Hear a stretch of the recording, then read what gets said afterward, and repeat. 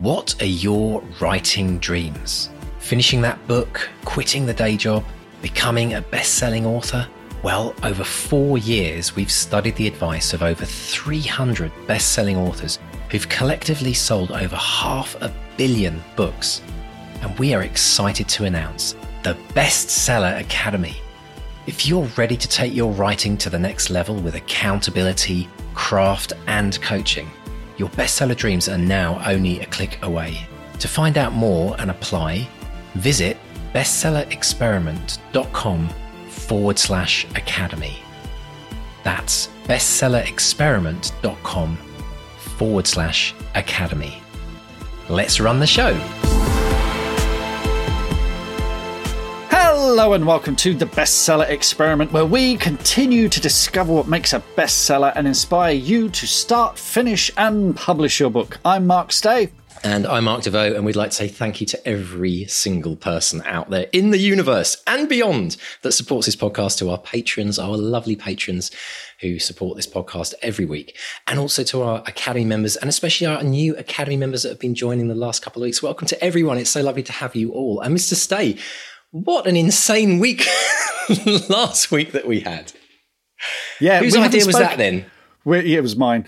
We haven't spoken since the live show, have we? I'm fascinated to know what it was like from your end. Because you were just sort of this big head staring down at us like, you know, George Orwell's Big Brother.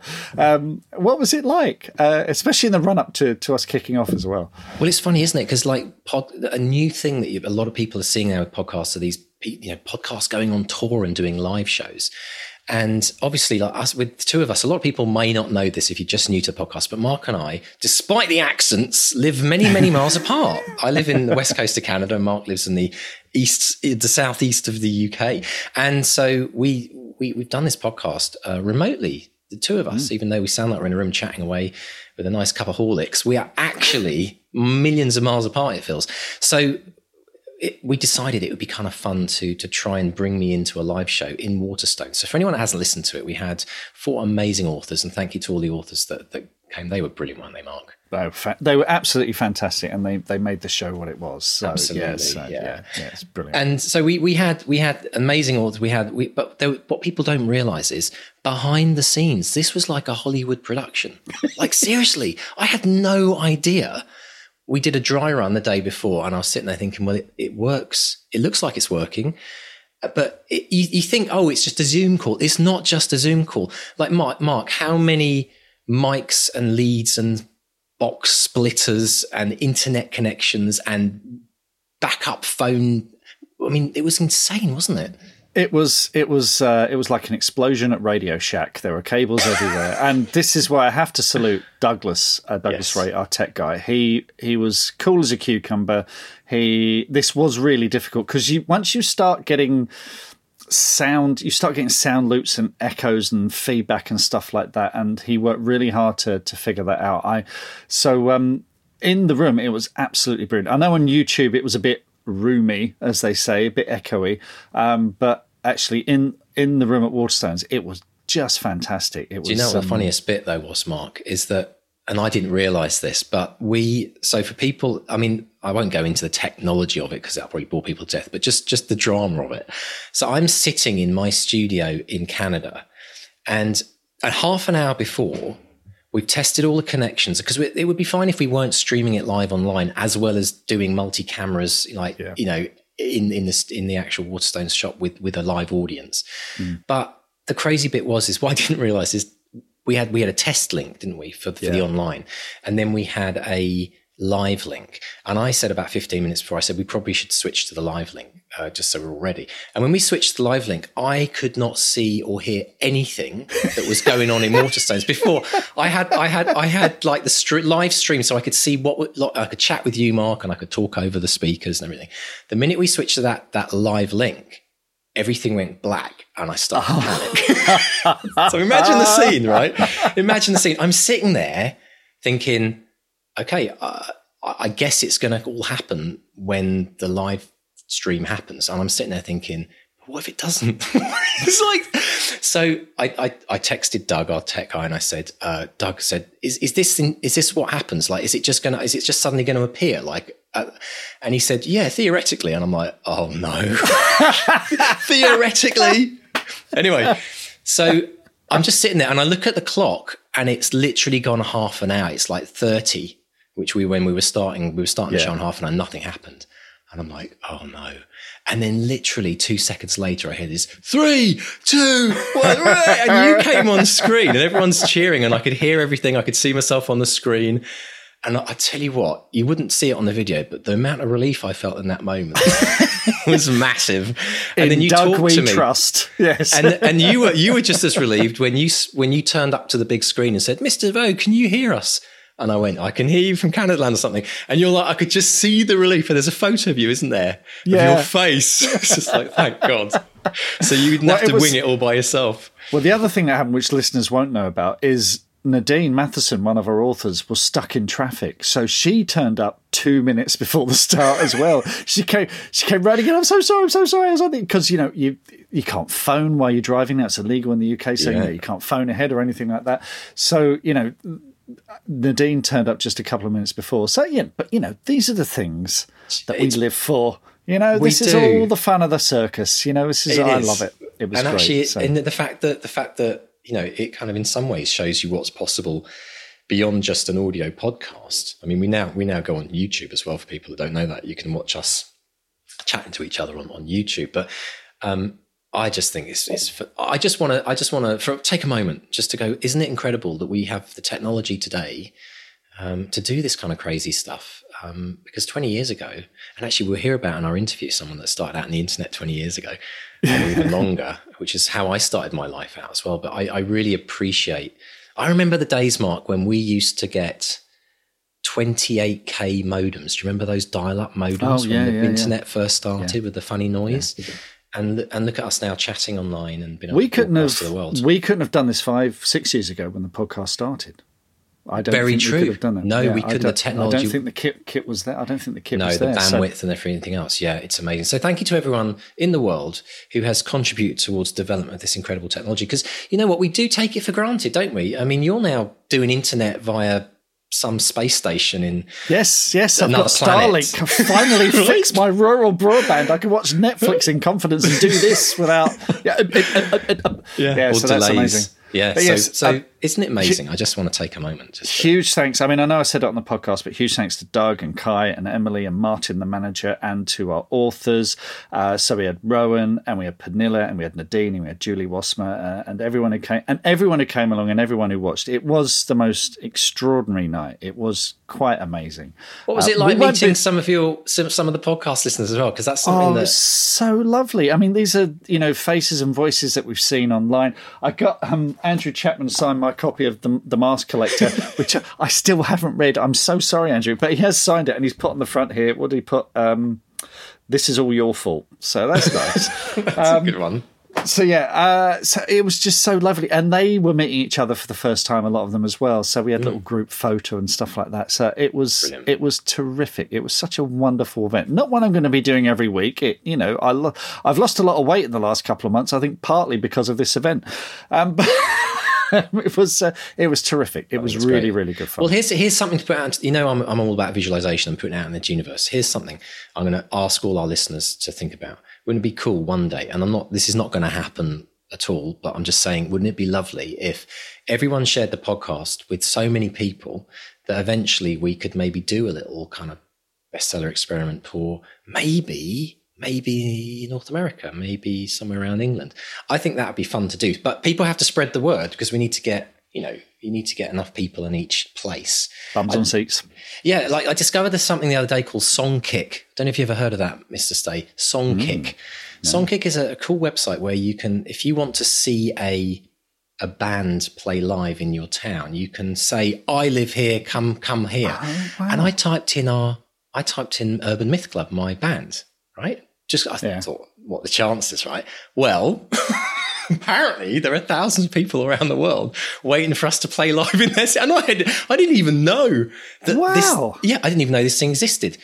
But because we've released albums, put albums out there, we got sucked into the database, and people have obviously Anyway, so I thought, I wonder if there's a podcast version of that. That'd be kind of cool, where you say, I want Bestseller Experiment to come to my town. But yeah, so spread the word, everyone. If you want us to one day in the future do a little tour, I'd love to do that, because it'd be fun just to do it together, and then we wouldn't have all the technical shenanigans as well, right? Yeah. Well, he says that, but there'll probably be something else to worry about. But anyway, it was a lot of fun, and thank you to everyone that came on, because I was like running the online chat, and it was lovely chatting with loads of people from all over. There was somebody in New Zealand that got up at like 4 or 5 a.m. in the morning. Oh my God. Isn't that crazy? Thank you. That is crazy, but thank you. So thank you to everyone that showed up. But we have a fascinating interview today, don't we, Mike? Tell us more about our amazing guest today. Lesley Thomson, whose first novel, 7 Miles from Sydney, was published in 1987, and it was one of London City Limits books of the year, and she's her other book, Kind of Vanishing, won the People's Book Prize. But it's the Detective's Daughter series that's been her smash hit. It's sold 850,000 copies, and it's been Sunday Times bestseller. She's done amazingly well. There's some extraordinary stuff in here. So we discuss why Lesley took a 20-year break between books, how she was inspired by her builders and the world around her, and the role that psychogeography plays in her work. Brilliant stuff. Well, let's jump in and listen to the amazing Lesley Thomson. Lesley Thomson, welcome to the Bestseller Experiment. How are you today? I'm very good, considering it's raining. I've got the builders in. Actually, they're fantastic, so that's all right. And it's never stopped raining all this morning, having been beautiful yesterday. So yeah, I know we picked a right one, didn't we? I want to come to your builders in a minute. I've got a little comment about your builders, so I will come to that in a moment. But first of all, tell us about, and I've got a copy of this here. For folks on YouTube, have a look at that. That is a beautiful, beautiful cover. Tell us about your new book, The Companion. Okay, well, it takes place in a country house. It's kind of, to my mind, it's Christie-esque. It's a sort of modern Agatha Christie, I think would probably, who I just love. And it's the house has been converted into flats, which sounds all very lovely. And all these people have bought expensive flats with expensive maintenance fees, etc.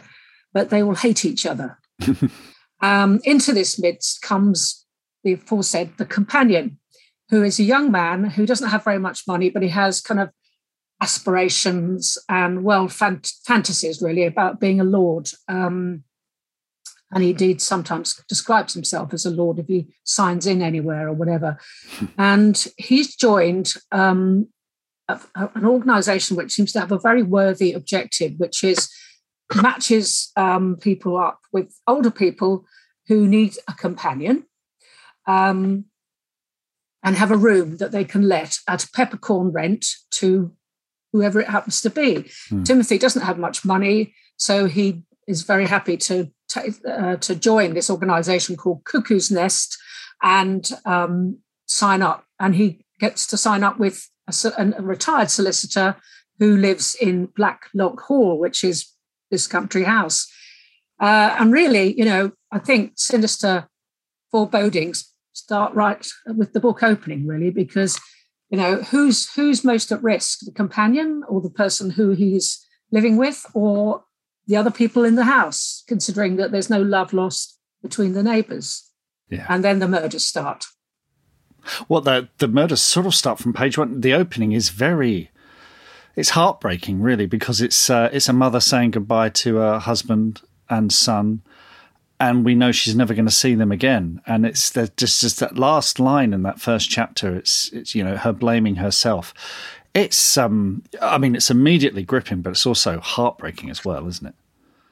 Yes, and I think personally, as this writer, me, I don't lose track of that. I mean, when you're writing, I think I am almost anyway, psychopathic. You just put it down, because if you were constantly thinking, "Oh, that's not very nice, I won't put that," "Oh, that would be horrid," you don't get a story, doesn't happen. But one of the reasons I write crime fiction is to study or explore, if you like, grief and loss, and through murder particularly, and what happens to the people left behind, and what is the measure of that loss? And I think it's really, I never lose track of the victims. It's not a puzzle, I mean, the reader will want to know who did what, but I don't think of it as a puzzle. I think of it as a story, a tale of tragedy, and then hopefully some kind of restoration.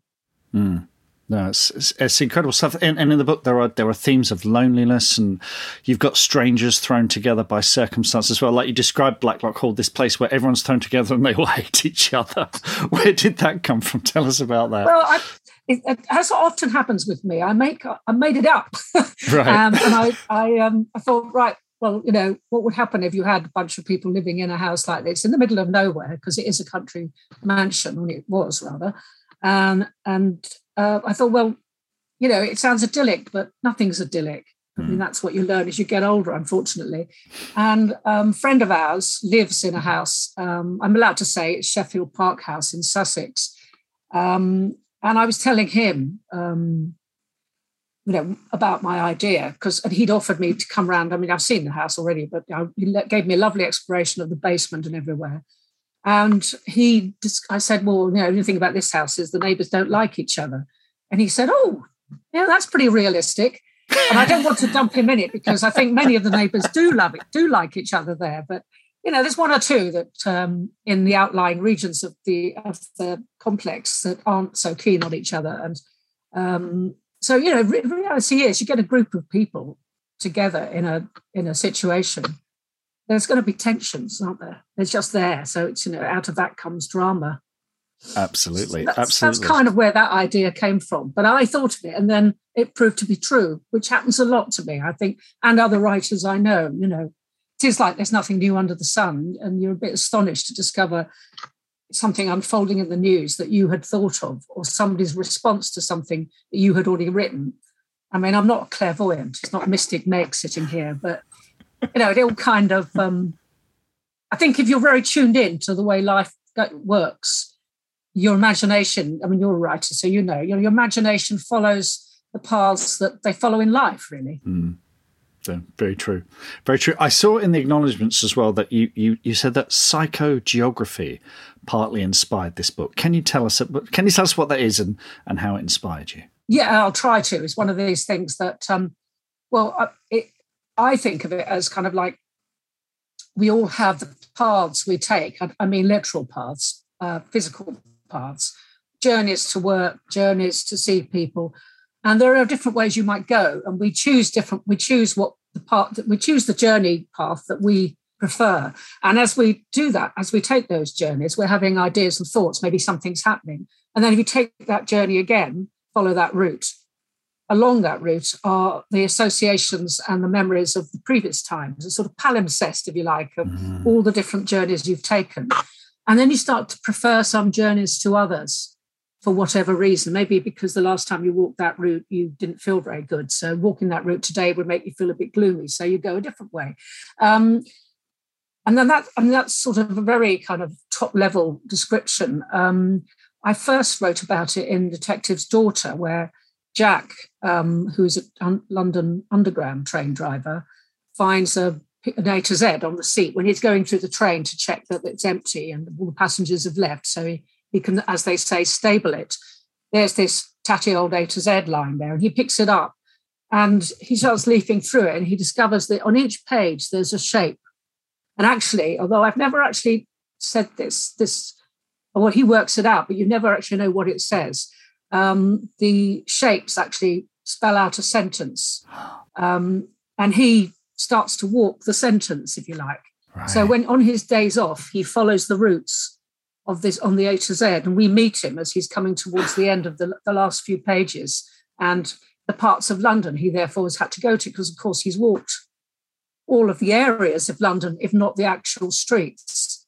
And I kind of came up with that idea myself, but then I discovered there was a discipline called psychogeography, which does map our routes. And I mean, now we have Google to help us, so we can actually see our shapes. When I was first writing about this, I remember going to I was taking part in an event where I was giving a talk, and then someone else, I think they were doing a study at Sussex University, and at that time they were wiring people up to walk certain routes, and then you saw the shapes of the routes. Well, now if you carry your phone with you, you're you're your own surveillance machine, aren't you? So, yes. But so you can actually see where you went. And I'll give up my privacy for that because I find it fascinating to map one's life through one's walking. Fantastic. So that's my that's probably my interpretation of psychogeography. I'm sure many of your podcast listeners will take issue with that, perhaps. Well, it's I mean, when it comes down to it, setting is so important to you, isn't it? Setting is a tremendous part of the story. And tell us about some of the most important settings for your books. Well, I guess really going right back again to The Detective's Daughter, the River Thames. I'm a massive Charles Dickens fan, as well as Wilkie Collins, kind of Victorian literature generally, the sort of lamp-lit, glistening cobbled streets, that kind of thing. I grew up near the river in Hammersmith. And I had a friend who lived right next to it, the River Thames. And I spent a lot of time with us gang of kids kind of around the river and learnt words like pontoon and the smell of the mud and seeing the tide go out and all the flotsam and jetsam sort of covered in green slimy mud that was left there. I think we were, I was going to say we were the original mudlarks, but of course we weren't because that was in the Victorian times. But so the first few novels do feature the Thames, and I think rivers in general. I live near a river now in Lewes. I live near the River Ouse. And I've also set a novel in Tewkesbury, which is near the confluence of the Severn and the what's the Shakespearean? The river in. Yes, thank you. Yes. So rivers are very important. I mean, in this book, I guess what also I love is the South Downs in Sussex, which is to say where I live. I love to trot out there with my dog and just walk into the hills. It's fantastic. And so this novel is set in the South Downs, but it's also got woods nearby. It's got the ingredients of a creepy story, I suppose, but location is very important, and including a heath. It has what I've called Deadman's Heath, but it's really a kind of mashup of the various heaths that we have around here, which are ancient, they're eons old. And all the flowers that grow there, and the sense of silence and space, although you're really not that far from civilization or a town. I think really location is almost like it's incredibly important to my novels. The atmosphere is incredibly important. Excellent stuff. I also read that inspiration for you can really come from anywhere. I saw a note that you said, currently I'm quizzing the guys building our extension. See, I told you we'd come back to your builders. In a future story, I'll include the fraught skip delivery in the pouring rain that I watched last week. So your ideas radar is always on, is it? Yes, it is, yes. I'd say to any writer listening to this, don't think that something's not important. Everything is grist to the mill, as I'm sure you think. You learn something new every time. I teach creative writing, and I remember years ago on an MA. The students had to leave to go to an induction at the library in the first week of their new term, and one of them came back and said, "Oh, they didn't have any books on creative writing there." And I said, yeah, but that library is full of books on architecture, clockmaking, pottery. That's what you want. You don't need books on creative writing. That's your bit of it. Which, as the term went on, they all got that. I just think, around you all the time, drama is happening. And, these builders are just great. We've known them for years. And they explain all the words that, they tell us the terms for what they're doing. So I learned things like a padstone or acro, which I thought might be something you got when you misbehaved from the government. But it's one of those big metal poles that holds the house up, which we've all seen at some stage. And scarily, we had about 8 of them recently. But they've all gone now, thank God, because I still felt a bit... And just all the processes, watching Liam laying bricks, for example, the absolute deft skill that he was using to take out some cement on his trowel and then with a flick of the wrist, laying it along the brick and then putting the brick and then the level. I just love watching all that and then learning the terms. And it's just, Yeah, I mean, there's, as we know, there are lots of opportunities for a crime story with building because, I mean, patios come to mind, but just even the process of it means you've got the terminology for stuff. I think it's always good. The more, it's not just knowing lots of words when you're writing, it's knowing terminology too, I think. So, yeah. Wonderful. Let's talk about your career, because this is extraordinary stuff. I want to go back. Your first book was published in 1987, which at the time of recording is 35 years ago, 7 Miles from Sydney. Then you've co-write a book with Sue Johnson, who's the actress from Brookside and the Royal Family. And then there's Nothing for nearly 20 years. And I'd like to focus on what happened there. So 7 miles, because you lived in Australia for a time. So 7 miles from Sydney. Right. Yes, I did. I lived briefly in Manly. I was staying with a friend in Manly. I actually had a flat in Sydney itself, but I stayed in a flat. Stayed with a friend in Sydney who, she was one of the biggest booksellers there at the time. And in fact, still is. The bookshop's there still, Abbey's Bookshop.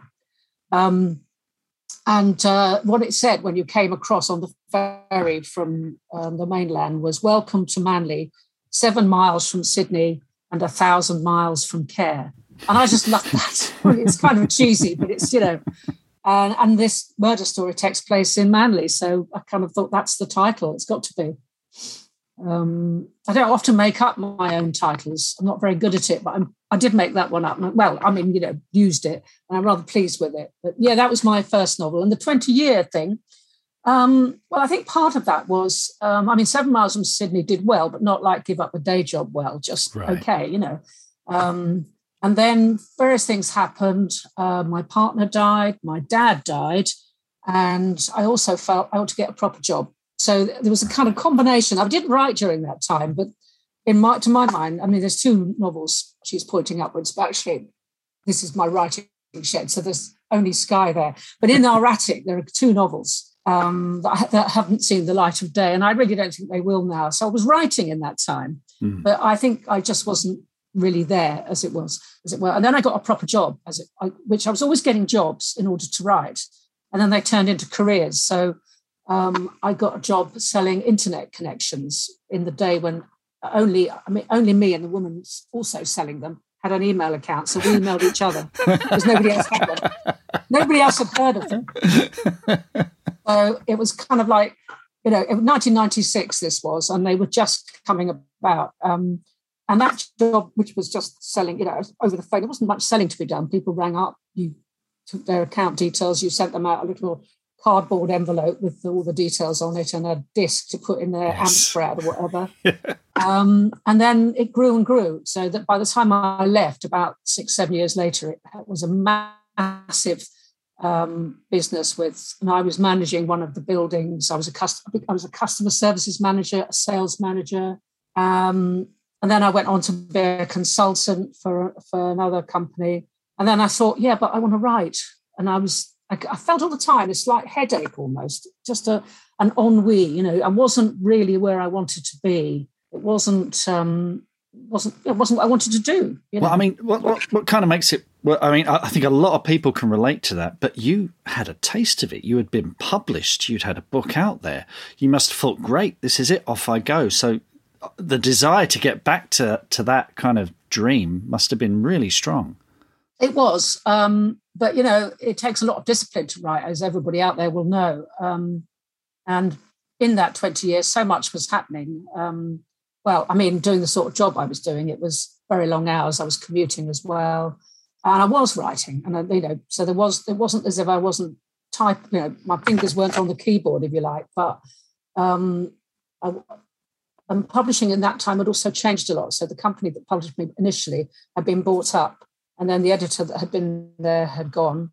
Another editor liked my book at a different publisher, but that didn't come to pass because she left. There were lots of things. And I think it's important to say this to listeners, that you never can sit back on laurels. The only laurels you can sit back on are your own personal satisfactions as a writer. You can say to yourself, I'm pleased with that. I'm proud of it. You can't be sure that tomorrow will be like today. I'm very lucky. I've literally just signed a contract for another book, but they'll always be the last one. And unless you absolutely go stratospheric, and then you still might want to stop. But, whatever, it's a tough old business, I suppose. But I just kept going, and you've got to keep going. And that was, and I did. And this is the point. So I wrote this book, which took 7 years. I think one of your previous podcasts talks about somebody, I think, who'd written 12 books, and one of them took quite a few years to write. And after that was a year. Well, Kind of Vanishing took me 7 years, and it was published by a small press. Not that small, it has to be said. It won the People's Book Prize, which meant I got snapped up by a larger press. And I then had to write, and I've had to do ever since, so this is 10 years ago now, a novel a year. So forget that 7 years, that. Yes. Which is fine. I'd rather do it that way, to be honest. Well, that was it. I was going to say, because you were, I believe you were reading for an MA in English literature when you wrote A Kind of Vanishing, and then you win the People's Book Prize. You get this blurb from Ian Rankin. The book takes off. You're picked up by a bigger publisher, and then you kick off the Detective's Daughter series, and it's like one a year, pretty much from 2013 to 2021. That must have been the dream come true, surely. Yeah. Yes, it was. And I mean, Detective's Daughter became Amazon's longest number one as an ebook for that year. It was number one. I felt a bit like Wet, Wet, Wet. You might be too young for this. When the everlasting single in Love is in all the around, 90s. yes. That's right. Yeah. Well, Lesley was all around for a bit. In my mind anyway. And it was the year that J.K. Rowling came out as Robert Galbraith. And when they realised this Galbraith novel had been wallowing in the lower part of the charts, and then it was proved to be her. And I said, well, that's it. I won't be number one anymore. And I was right. I was knocked off my perch and put on as at number two. And then the following week, I was back at number one. So I can say that I've knocked out the way, Joe, out the way. So that was rather lovely. So those are the laurels one sits on, as we, going back to my earlier point, that's jolly nice. I shan't forget that. But so that's right. I suddenly did very well indeed. And then again, the next book didn't do as well, and so on. It's just how it is. It's a tough business. I'd like to talk about your writing routine. Do you still go away to the Cotswolds? Do you still sort of shut yourself away from the world to write?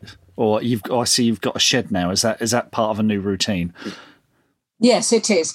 We moved house last year, and my dream of having my own writing shed came true. So this is where I am at the moment, which is why you can't hear drilling and banging, because otherwise it would be a bit difficult. So my routine is that I get up in the morning pretty early and go take Alfred out for a dog walk with my partner Melanie or without. And we're part of a dog walking group, which sounds hideous. It isn't. It's a bunch of friends who over the years we've got to really like each other. We go to the pub together. We do other things. So when you go out at 7 o'clock in the morning, you're going to have a really nice social time talking about life with people. I do that, come back, breakfast, and I'm at my desk by latest 9, I suppose, sometimes earlier, mostly 9. Work, have coffee at 11. These are all the rituals of writing. Right. I mean, that sounds boring, but they're really all the things they matter. I know coffee's going to be at 11, whether or not it's going to be one I buy or one I make. And then carry on till about 1, have lunch, during which I listen to an episode of The Archers. So that's the length of lunch. Mm-hmm. And then back to work for a bit. If I'm writing as I am at the moment, a first draft, in the afternoon, I'll probably research, just read, and another dog walk. If I'm writing the last draft, or it's written and I'm editing it, redrafting, then my brain can cope with that in the afternoon. So I'll do that. I can't do original text much after about 2 o'clock. Yeah. It's not ideal. I can, but I tend to rewrite that the next morning, so it's not worth it, really. Yeah. There was a lovely video on your website of this place that you had in the Cotswolds where you would basically shut yourself away, and as you said, you might pop out, take the dog for a walk, pop to a cafe, get some freshly baked goods, and then back to writing. But you're recreating that now in the shed, essentially. Yes, the Cotswold house still exists, but we've been renting it out the last couple of years. with lockdown, we couldn't go. Well, and it was empty, but now we're renting it out. It's all part of making sure that, the wolf is not scratching at the door, really, basically. Because, another thing to say to writers, that wolf is never far away, to be aware of it. Yes. Constantly circling and prowling. You put a lovely note in the acknowledgements as well. You said, when I'm teaching creative writing, I suggest that students write the novel they want to read. Can you elaborate on that a bit? I think it's wonderful advice. Well, I just think, I get asked a lot, both at events and while teaching, should I write this kind of novel? Well, is that likely to sell if I do this? And I just say, look, if you're thinking like that, I mean, maybe that will happen. I won't say it won't, but it certainly wouldn't work for me. Then you're outside your story. And you need to be inside your story, because if you don't believe what's going on in your story, then it's going to be pretty hard for other people to really take on the plausibility of it. So I sort of think, well, you can't write the sort of novel that, say, you, Mark, would like, because, I've been talking to you, so that's a bad example. There's somebody you don't know who's crossing the street. How do you know what they like to read? So you have to write the kind of novel you yourself would want to read, that you yourself would become absorbed by. And if you're writing that sort of novel, you presumably are absorbed while you're writing it, which means there's a chance your readers will be too. And I just always encourage students and would-be writers to stay within the story. Yes, it's important to think about the market up to a point, but if you're really concentrating on the market for the sort of novel I write, which are very character-led, you've got to be concentrating on the characters and their motivations and, what they're likely to do and what's likely to happen because they did that. You can't be thinking, oh, I wonder if this will sell, or, I wonder if, what would this be called, a crime novel? And if it is, I think that just takes you away from the story. Yeah, I think you're absolutely right. That it's something I struggle with a lot, where you're writing something you think, this is so strangely specific to me, no one else is going to be interested in this. But then I read stuff that has come from a very specific place from someone else, but it has a weird universality to it. I think that universality is in the specifics, is in that thing about you that no one else can do. I think it is, because, we are individual. Of course we are, but I think one of the joys of reading as well as writing is to discover the commonality and to discover how common the commonality is, I guess. So, yes, it might be very specific to you, but it'd be very specific to several thousand others too, by that, likely, whether here or the States or any other country, really. And I think it's just having the confidence to see that. But also, I think one of the jobs one has as a writer is to look at the way in which your specific experience would have a resonance for others. Otherwise, it's a diary, really, isn't it? And that's a different concept again. Yeah. It's all about digging down to those basic human truths.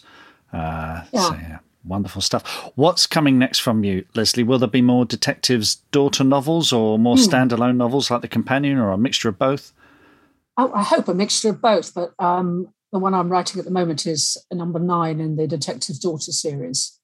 Currently, it's either called the Charnel House or the Wendy House or something else my editor prefers.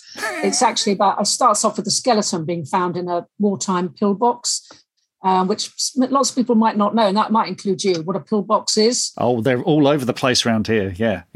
Okay, well, here as well. Exactly. Yeah. So, absolutely. And I just thought, that's crying out to be in a novel, really. And so basically Jack and Stella go on holiday with his kids, and the kids find the skeleton and keep it a secret for quite a while because it's their friend. But eventually Stella discovers a picture of it on the phone that they're not supposed to have. Or not supposed to have had with them, because it's just anyway. And that the story takes place from there. It's a mixture of the war, Second World War, and present day, because the pillbox obviously is a home guard defence building to hide in and then shoot at Nazis when they came, which they never did in the end, as we know. And as you say, there are lots of them dotted around the countryside, and they're pretty much hidden, a lot of them, amongst brambles, as is this one. but the kids refer to it as their Wendy house. And I couldn't call it the pillbox because that just sounds silly, doesn't it? Yeah.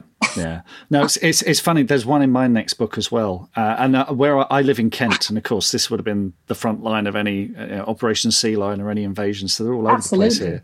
And I found a Shire book. You know, those little Shire books. There's one on pillboxes, you know, and all the different kinds of structures and how they were built. I found it so useful. But yeah, they're it's little bits of history everywhere. I thought I'd just make that clear for any overseas listeners who are going, "What the hell is a pillbox?" Yes, quite. No, I mean, it's something that, and lots of Londoners too, because you don't. I mean, I think there might be one or two in London, but they are mostly along the coast, and I'm along the. I mean, Lewis isn't on the coast, but obviously it's, you know, all the countryside around here. They were anticipating they would come up from the coast, and we've got the tank protectors as well, of course, as you have. Yes. Well, one of my novels is partly set. I mean, they visit. Which one is it? Oh, it's the Companion, I think. They go to Whitstable, which of course is in Kent. It's just up the road. Is it really? Yeah. Well, I used to. Yeah. Marvellous. Well, I used to live there, so I thought Whitstable's got to be in a novel at some point. So I have my detective go and visit another detective who lives in Whitstable. So wonderful. In fact, I go to visit my old house, which I'm constantly doing this, much to my partner Melanie's, I don't know what you'd call it, annoyance, probably a mild term. I did set a murderer in our sitting room in the Cotswolds, which is never. She looks at this corner in the room and says, "I just can't get out of my head. There's a body there." A body there, yeah. We need to do an episode of all the partners of writers, particularly crime and horror writers, who have to put up with this stuff. I think that would be a really good one, actually, because I mean, you know, Mel is part of a support group, so, well, not official, but, you know, Ellie Griffith's husband and her do get together over what, you know, terriblenesses of being married to writers, but yeah. Wonderful. We might do that. Folks, The Companion is out there now. Grab your copy. And, of course, all of Lesley's other books out there. Lesley, it's been an absolute joy speaking to you. Thank you so much and hope to speak to you again soon. Well, that was brilliant. Thanks, Mark. Okay. All right, Mr. Stay, we need to talk about this. Because this is the first time I think I have ever heard someone talk on the podcast in 402 episodes now that they started writing 20 years ago, or they wrote their first thing and then had a 20-year break. And it suddenly made me think, actually, we probably don't hear from a lot of these types of people, because a lot of these people who did that have maybe never restarted, right? So they don't have a book to talk about. But I know just from anecdotes of some of my friends that they've got that book that they wrote, or they did the first draft and it's dusted in their lower cupboard of their desk and they've never even gone back to it. I think this is an incredibly inspiring interview for anyone who's in that situation, who's listening to this podcast now thinking, yeah, my plan is to one day start writing again, but they've got something that they wrote 20 years ago, maybe 30 years ago, maybe 5 years ago. Have you met a lot of people in your walk of life anecdotally who kind of have that, they started and they kind of either gave up or they just had a long gap between starting again? No, this was quite new to me, and I think it's quite unusual. You get people who maybe have a flurry of activity, publish a handful of books, and then go away and maybe just do other things, you know, maybe go into teaching, maybe go into other things, or sometimes they write under a pseudonym and write under a different name, but they keep writing. Or you have people who just, you know, keep plodding on or whatever, or the career kind of fades away. I mean, this is something we're talking about in the live show as well. Is this a job for life? Can you keep this going? Obviously, with self-publishing, the opportunities are there, but to have that, and of course, Lesley had reasons for this, you know, real life reasons. Well, there always will be. Life-changing events, you know, quite harrowing events as well, where you kind of think, well, you know, I need to be with loved ones. I need to look after the people in my life, and we totally, you know. How many parents can relate to that right now? Yeah, I mean, how many parents, you know, we both know, having gone through it, and we're all, you're at the other end of it, so to speak. Not quite, because I know the kids are still kind of around, aren't they? But my daughter today started high school. My youngest of my three, right. But one at uni, one left high school now, and one started high school today. And you get, when you have kids or something huge happens in your life, which I can relate to on both accounts. Sometimes your life can just the life that you planned, the life that you intended, the life that you visualized gets interrupted. And I use the word interrupted because I want everyone out there who's had their life interrupted when they had dreams of being an author in their 20s or 30s, 40s, 50s, 60s even. Yeah. I want people to realize that it's an interruption, sometimes a very difficult one, but don't think of it as an end game, that there's always going to be a chance. And maybe that chance for you is today, having listened to Lesley talk about how she did it. Yeah. Maybe that's the spark you needed to say, you know what, I'm going to go for this. Or maybe you know someone, more importantly. I bet you a ton of people listening to this right now know at least 2, 3, 5, 10 friends that have been in that, and get them to listen to Lesley's interview and get them to be inspired by getting started again. I can imagine there are people, I mean, no one would blame Lesley if she kind of thought, okay, I had my shot, I had a couple of books published, but that's in the past. But no, she was like, sod it, I'm going back to this. This is the thing that I love. It's the thing that won't go away. And she rolled her sleeves up and got back to it. And in some ways, it's almost harder, because publishers will go, well, you were published 20 years ago. What went wrong? It's like when you've been out of the job market for 20 years. The question is, okay, looking at your resume, you worked. So where have you been the last 20 years? It's a big gap in your CV here. Yeah, it's like, exactly. Yeah. Interesting. Yeah. Do you know the other thing I found really fascinating is Lesley's a bit of parallel lives happening with me and her, because she talked about working for an internet company selling internet connections in 1996. And I don't know if I've talked much about this, but that in 1996, I was selling internet connections in the UK. I worked for this company. You could have emailed her. You could have been her third email in there. Well, I was wondering. I looked it up because I thought, I wonder if she worked. I suddenly had this really weird thought of like, I wonder if we were actually in the same company, right? Because there were 300, 400, 500 people. The company was called Pipex Dial. Pipex Dial, right? One of the first companies in the UK that offered internet. And then they got bought out by bigger and bigger companies, up to the point where MCI bought them out. And then this little company called WorldCom bought out MCI, and WorldCom was bigger than Enron as a massive financial fraud that happened. And the guy that ran Enron is doing life sentences in jail right now. But I got out before that happened because there was nothing to do with me. But I can't breathe the thing. Just a quick disclaimer there. But it was really fascinating to go again, publishing a book and then going into like technology.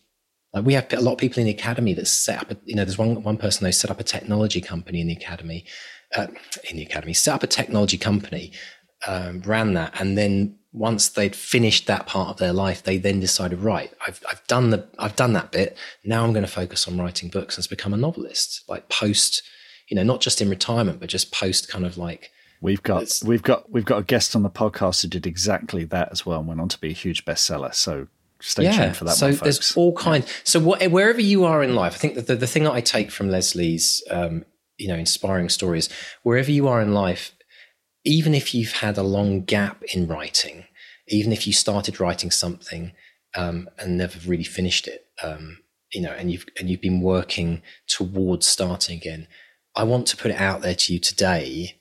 Is today, or let's give you a day off, is tomorrow the day when you pull out that dusty notebook or you get your journal out and you write about what you're going to do moving forward? Like, what is going to be your goal? Maybe think about what your goal is for the rest of the year. We've got like a few months left of the year. Don't wait until 2023. Everyone does that. Oh, I'll do it next year. That's the classic, just putting it off until it's too late. All right. We do that every year. We put it off.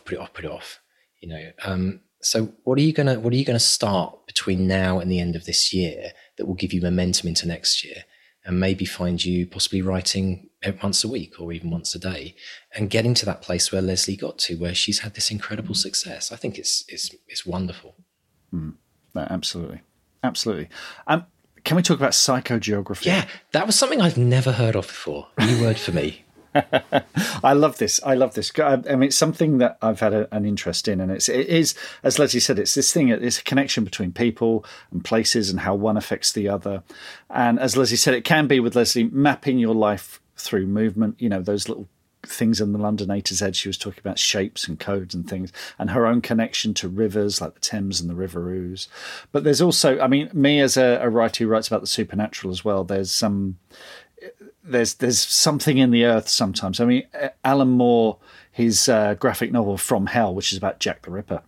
There's a whole section where the killer takes his accomplice on this tour of London, and he's pointing out the symbolism in Hawksmoor's churches and the architecture and their significance. And there's a line where he talks about, the Druids believed locations were empowered by suffering that somehow soaked up the despair and the terror that reverberated in the soil and the stones. And, so all of that stuff is I love that stuff. I mean, where I live, we mentioned, Lesley mentioned pillboxes, these little concrete structures that were put there to defend the Britain against, the Nazi invasion. They're all round here. There's one just up the road here. There's one over that way as well, which inspired me to write them into the new The Ghost of Ivy Barn, the new Witches of Woodville book.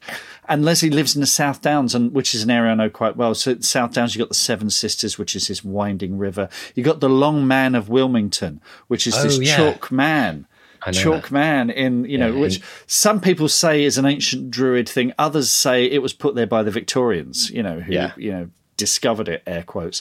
But all of these places have this brilliant sense of history. So I think if you're if you're writing with someone that has a very strong sense of place, think about how your characters are affected by that environment and how they are, how they might affect it as well. And she also mentioned the word palimpsest, which applies. A palimpsest is a manuscript on which later writing has been superimposed on old writing. It's where people had to reuse parchment. So they'd write one thing in it and then sort of wipe it down, the vellum, and then they'd write something else on top of it. But you can apply that to places. We got Recolver here, which is, it once was a Roman settlement and then a church was built on it. So you can see all these different layers in the landscape, and it's absolutely fascinating. But this idea of a palimpsest, this can apply to writing, to manuscripts.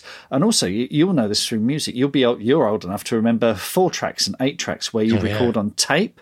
Did you ever have a thing on tape where you'd hear something on the other side of the tape and it bled into the music? Something from side B bleeds on side A, or you get, on a 4-track, you get something from track 2 bleeding into track 1, that kind of stuff as well. So this idea that ideas are bleeding into other ideas, this fascinates me. And if you can apply that to your writing, I think you can really add an extra dimension to it.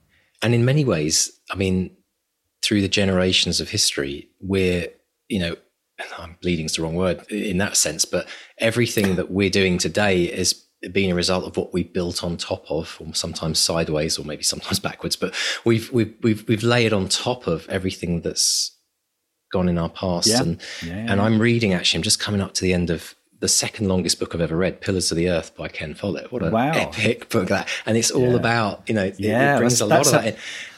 That's a big psychogeography book, that is. Right. I feel like I'm living in that era of like 1125, I think it was. Yeah. And it's really powerful in terms of how it can draw you in to that world and give you an appreciation of like where we are today, that we don't have to kind of scrape around for berries and get get hung for adultery. Not that that's one of my issues, obviously. Do you know what I mean? It's just pick things randomly. But no, I was literally reading that this morning. This part, I won't spoil it for people that haven't read it, but like there's all kinds of, it reminds you of just where what we've built in terms of layers and how we've kind of become much more evolved, should we say, kind of society. And it's absolutely fascinating. It really is interesting. Yeah. The other thing that I found really interesting that Lesley talked about was talking about, we've heard this a number of times, but I think it's worth always repeating when we hear it, because it's a good reminder to us all. Write the novel that you want to read. I really think that's an important one, because too many people there's always this debate and discussion, like, what's hot on Amazon right now? What's the next coming trend? And people trying to always second guess it and chasing fashion, but they're always one month behind it. But starting with what you want to read is the starting point. And then you ask yourself the pertinent questions about what you want your novel to kind of be or represent. So for people that are thinking about their new book, or maybe you're about to start one, like, have you asked yourself that question? Do you really want to read that book? Or are you kind of like chasing something which is more of a commercialized kind of version of what you think you'd actually like to write? So good reminder, isn't it? Absolutely. The thing that Lesley said that I think listeners should take away is she said, be inside your story. And if you don't believe it, the reader won't stay inside the story. And you stay inside the story by coming from a place of truth. And it's, like I say, it's those things. I mean, this is why the Woodville books for me are the most honest sort of representations of me. I know they're about a teenage girl and witches and stuff like that, but the ideas in them are ideas that I want to explore, that up till now I thought, no one else is going to read this, are they? And weirdly, it's the most, successful thing I've done. Same with the film Unwelcome. There's stuff in that I thought, do I dare talk about this? And it's resonated with so many other people, who've made the film. Hasn't been released yet. It's coming at the end of January now. Never mind. But yeah, I mean, it's. I know we've mentioned this a couple of times on the podcast before, but Denise McGahn, who was in the Academy, and I've been working on her book, and her book is about a middle-aged woman. I'm not a middle-aged woman, but there's stuff in that book that resonates completely and will resonate with people across the whole spectrum of society because it's truthful. It tells the truth. And you recognize that as a reader. We recognize as a reader when someone is not pretending to be someone else. They are writing from inside their story. And I think something about that clicks, and we love that. It does. And actually a visual that comes up for me is thinking of an author as a ringmaster of the circus.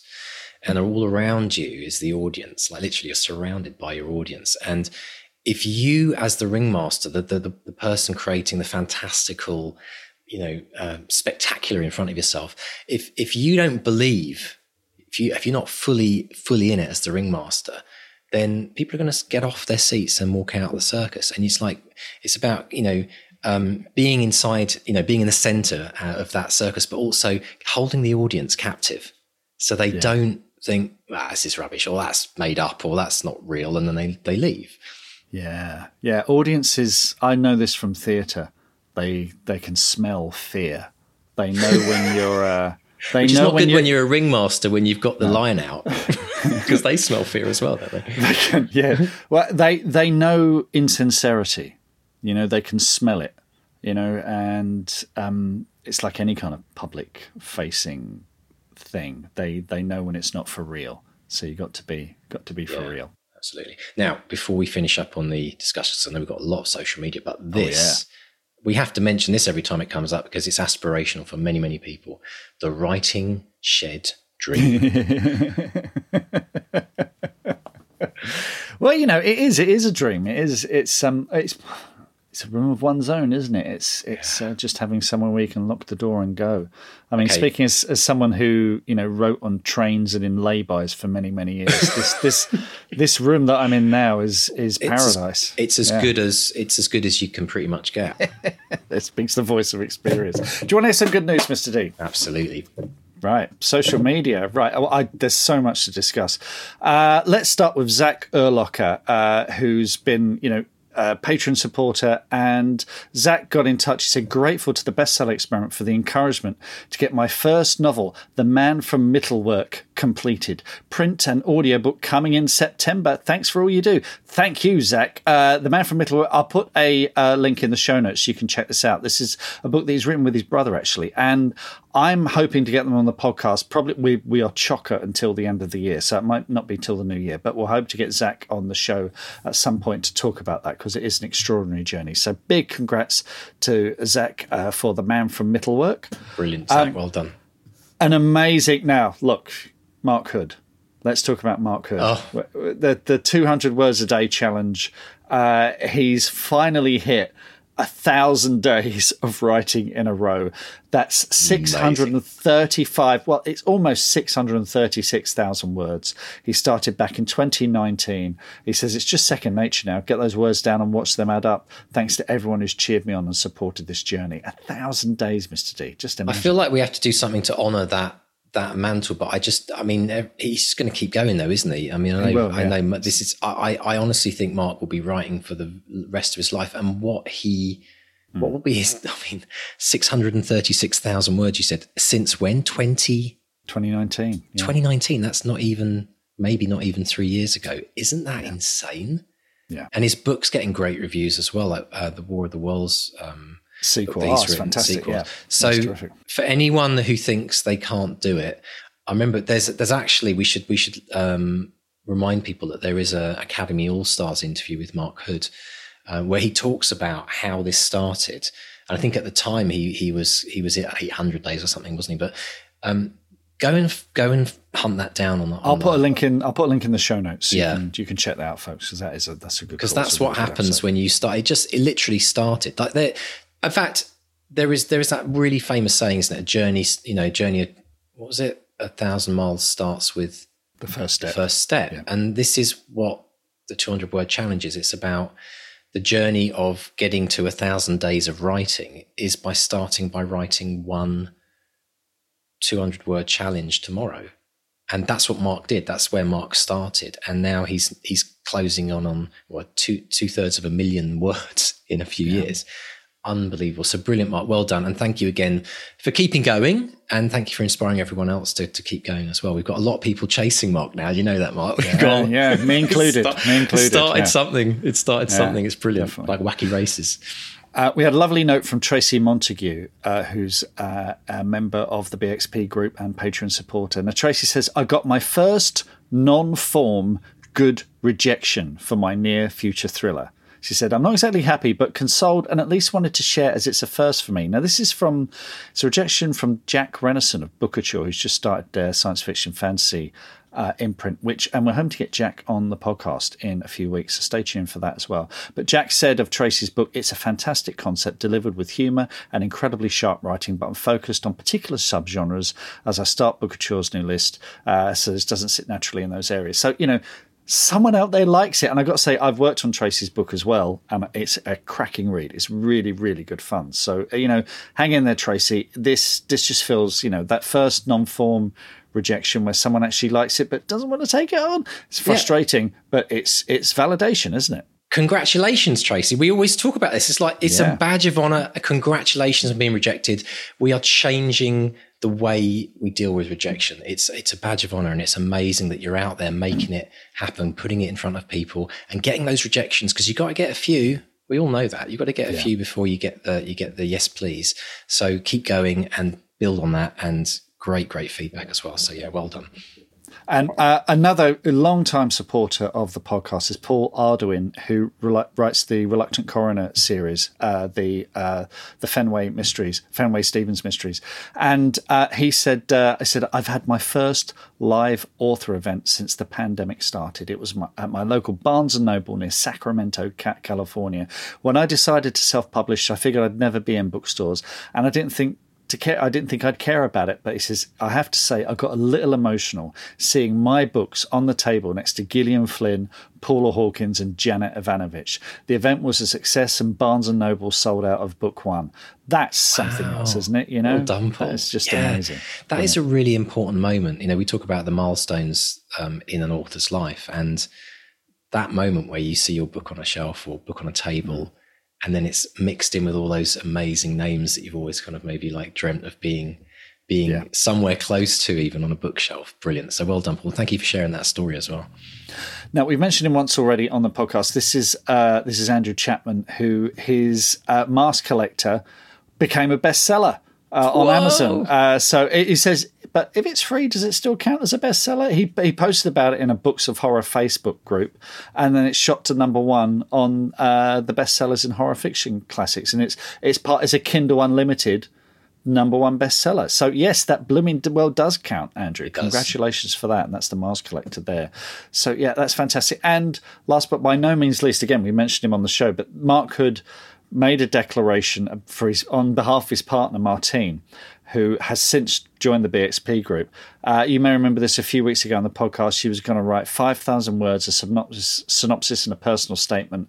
And she did it. She absolutely did it. She submitted everything 3 days early. So it's she's reeling. And she's, joined the BXP group. She's got that support group there. So folks, if you want what Martine's got, what Mark has got, and congratulations, Martine, come support us on Patreon. Come and join the Academy. It's all about finding that community and getting that support. Absolutely. Brilliant news. Absolutely wonderful. And if you have any good news that you would like to share, this is what we're all about on this podcast. So please send us in your good news. Even if it's a good news about rejection, whatever it is, any news that's you moving forward in a positive way that feels that you're developing as an author, you're getting closer to that dream, whatever that is for you, let us know, because we would like to celebrate with you. Because you know what? There's not enough good news in this world right now, and we want to find it. So please email us. You can get hold of us by going to the website, and there's a contact form on the website. Click on a contact button, fill out that form. Mark and I read all of them. And whilst you're there, folks, click on the newsletter link and put your name in there, and then we'll send you an email each week of the new episode that's come out, what we've learned from it, what you could learn from it, plus lots of other really exciting news about the podcast as well. So don't forget that. And Mark, if people want to contact us on social media. Yeah, come and find us on Facebook. We're Bestseller Experiment on Facebook. Twitter and Instagram, we are at BestsellerXP. If you've enjoyed the show today, subscribe on your podcast catcher. Give us a rating or a review. They help us become more visible, help to inspire other people. And any good, nice words, spread the word. Tell your writing group, tell your friends, stop random strangers in the streets, whatever it takes. Just tell people. Actually, I'll tell you what, last couple of months our figures have been up, actually, so I shouldn't complain. Things are going bonkers. It's all good. So thank you for spreading the word. And also, if you've been inspired by Mark Hood and his 1,000 days of consecutive writing of 200 words, you too can join in. It's 200wordchallenge.com. And like Mark said, if you are interested in finding out more about the Academy, it's academy.bestsellerexperiment.com. And welcome again to all of our amazing Academy members, our Academates, who are starting this week, and I'm incredibly excited. It's wonderful, such an amazing group of people that have come on board as well. So Mark, I hope you have a technology-free and lead-free week. Have a happy writing couple of weeks, and we look forward to joining you again this time next week, folks. So it's a goodbye from Mark 1. And goodbye from Mark 2. Goodbye.